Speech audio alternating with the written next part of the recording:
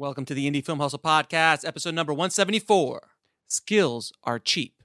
Passion is priceless. Gary Vaynerchuk. Broadcasting from the back alley in Hollywood, it's the Indie Film Hustle Podcast, where we show you how to survive and thrive as an indie filmmaker in the jungles of the film biz. And here's your host, Alex Ferrari. Welcome, my Indie Film Hustlers, to another episode of the Indie Film Hustle Podcast. I am your humble host, Alex Ferrari. Today's show, I wanted to give you a sneak peek at the Hollywood directing masterclass course that we released with Gil Beckman, and it is a game-changing course. And I wanted to give you one of the lessons for free so you guys could listen to it and just see what kind of cool stuff Gil does. I mean, I've been directing for 20 years, and when I watched this course and took this course, Gil gave me all sorts of ideas that I just did not have before. And it's one of the best rated filmmaking courses on Udemy right now. And without any further ado, here is a lesson on how to amp up your static shots just by using lenses. And you know how much I love my lenses.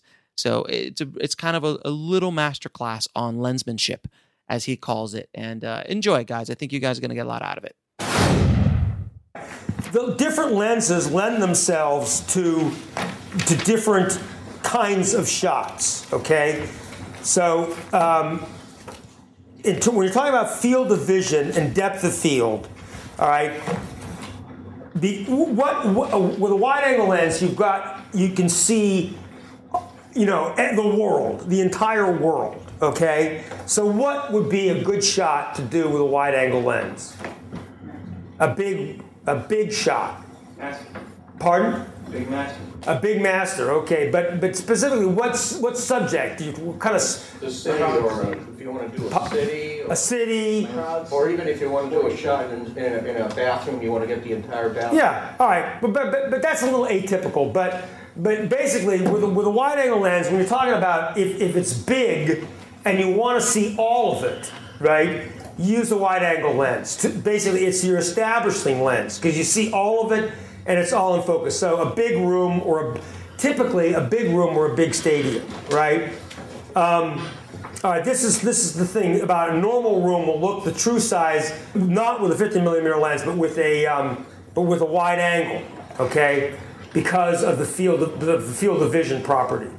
The telephotos are good for something which is like if you have one thing and you want it to fill the frame and to be that which is like if you want to isolate something in a frame, like this shot of a butterfly, okay? This is a good application of a telephoto lens, right? Because you see only this one thing because of the narrow field of vision, right? And because of the narrow depth of field, only the butterfly is in focus. Everything else is soft.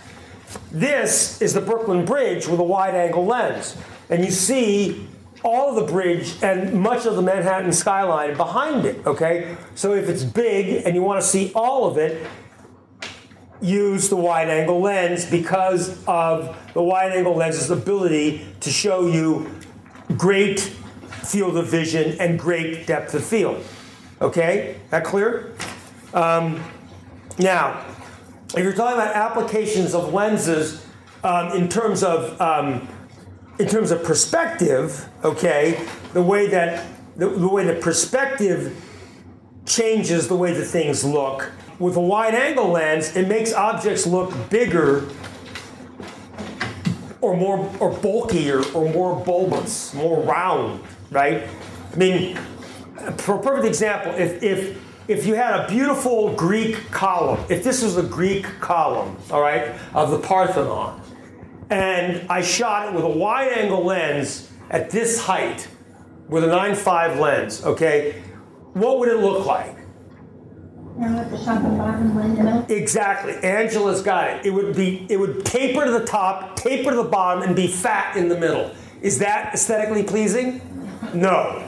Because it's made, what is graceful has been made bulky and bulbous.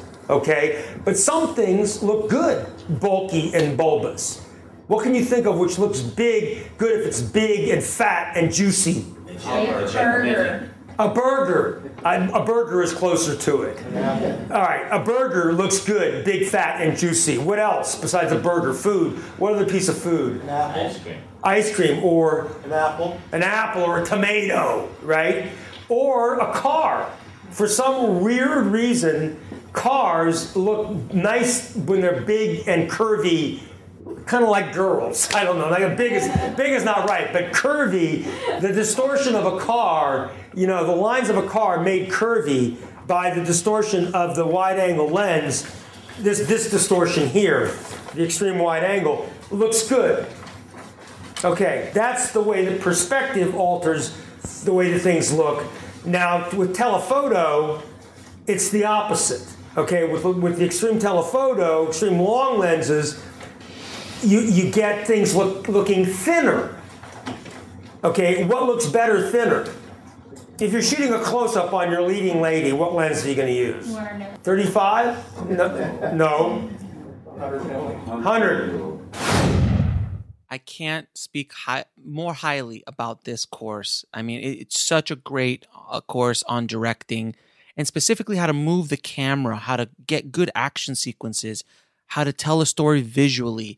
It's a unique course because there is not much of anything like this out online, and it's so well put together. And Gil is just an amazing instructor. So I definitely advise you guys to go out there and check it out.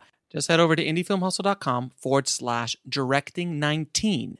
That's indiefilmhustle.com/directing19, and that'll give you the course for $19.